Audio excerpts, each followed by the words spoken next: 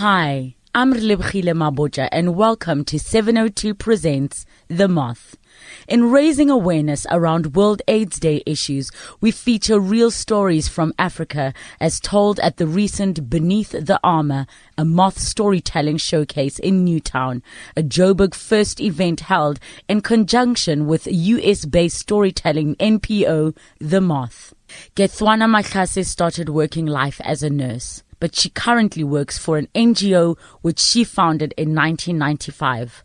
While she's writing a book on stories she collected from grandmothers who lost all or almost all their children at the peak of HIV, she has an important story herself to tell. I come from an area just outside of Pietermaritzburg, and it is one of the areas that are highly burdened with HIV and AIDS. And so the scientists often refer to it as the epicenter or the hub or the hotspot of HIV.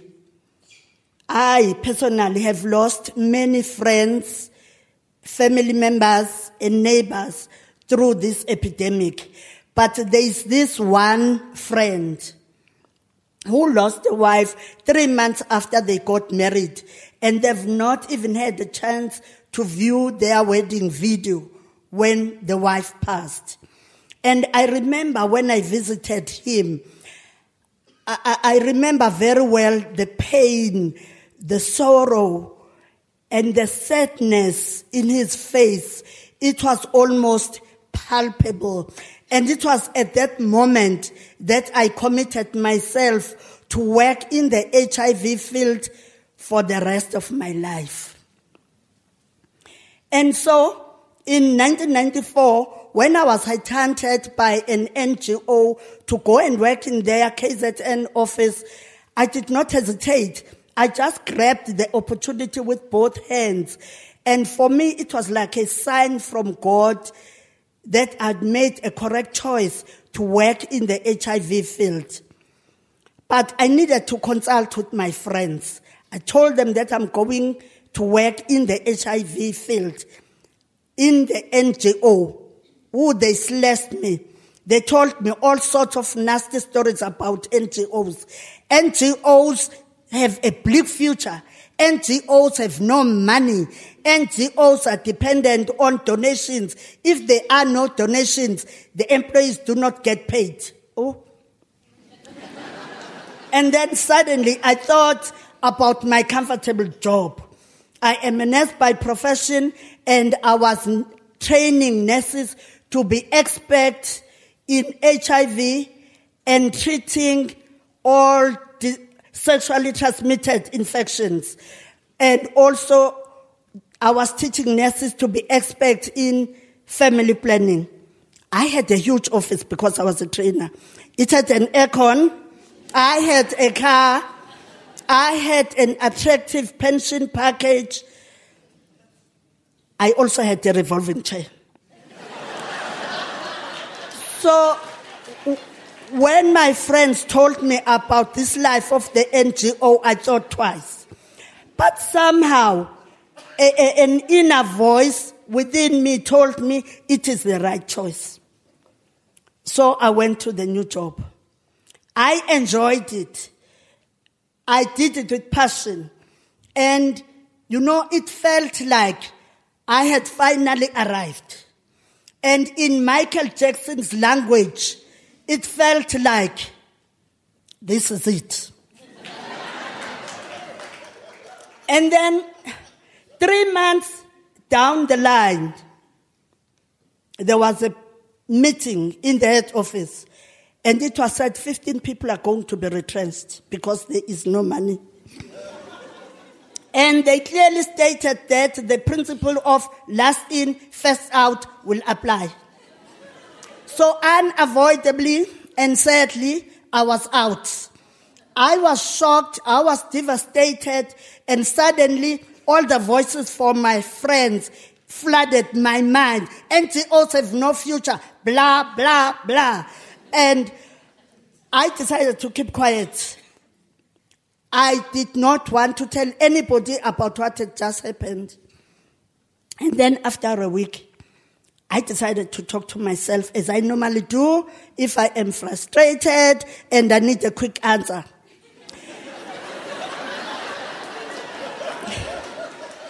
Getwana woman, wake up.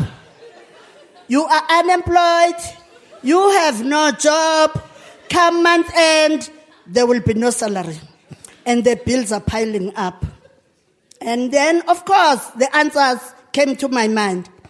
Getwana, the easiest, just go back to nursing. You will not get that office back, but you still have a job. And then the second option was to do the unthinkable. Establish a new NGO. And then when I thought about that, something said, Getwana must be crazy. You've just been retrenched from an organization because there was no fund. And now we want to start a new NGO. Somehow, I could not resist it. And I decided I'm going to open a new NGO.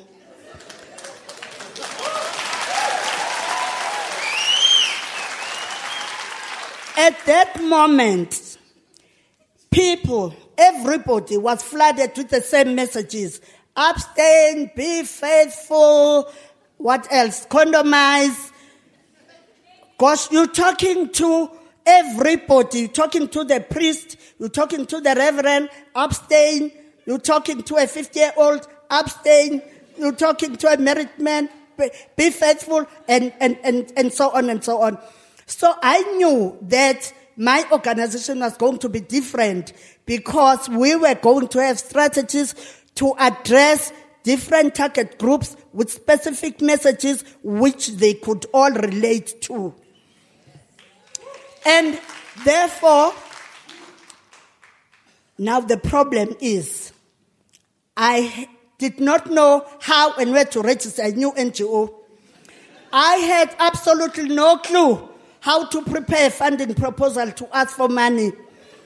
And even if I can prepare that funding proposal, I did not know who to send it to ask for money. But worst of all, I had no office, no equipment, no computer, no chair, nothing. But I had something very powerful. I had the vision, I had the will, and I had the passion. And so I decided to visit a couple of NGOs to get a few trips. Oh my gosh, I discovered it is a hostile world. Nobody wanted to tell me who their donors are. And all of a sudden, nobody knew how to register an NGO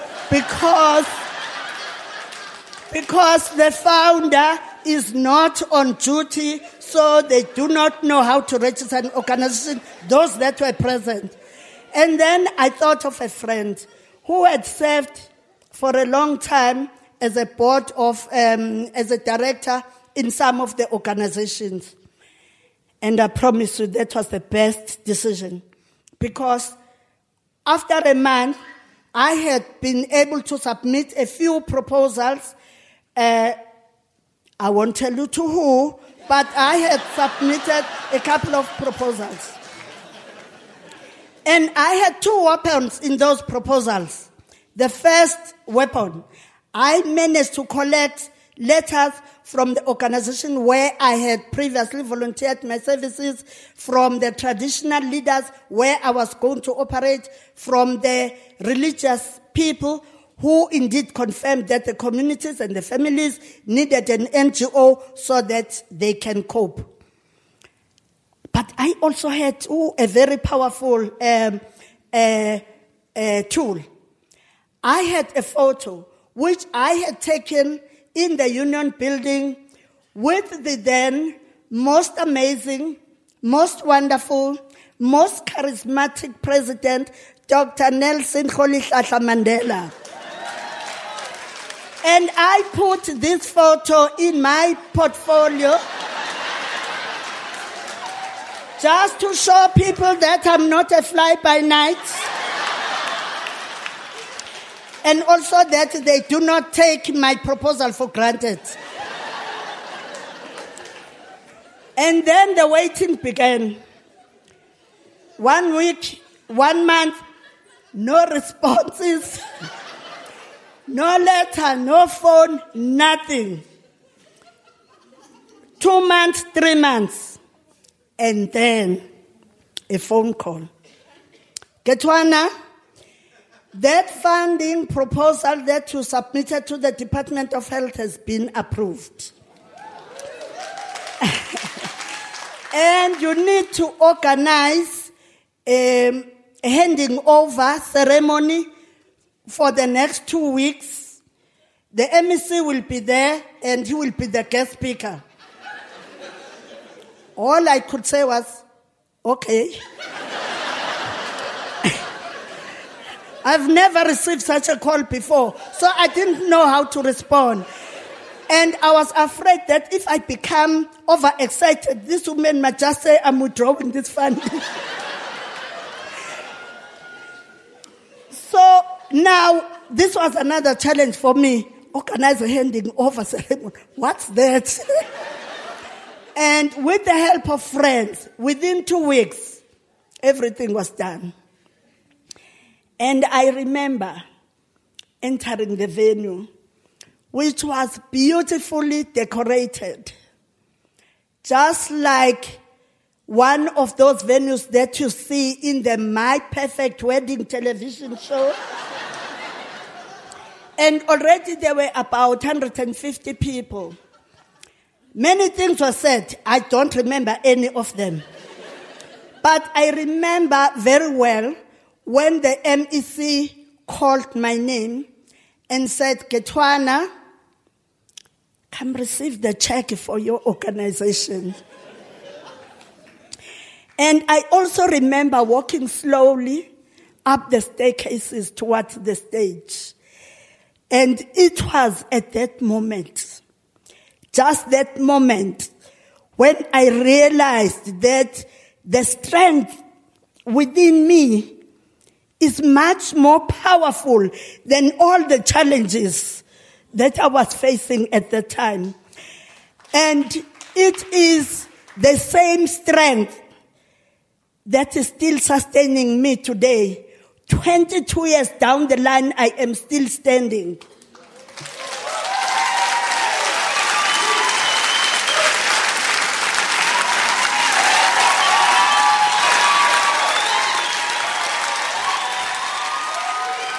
Thanks for listening to 702 Presents The Moth.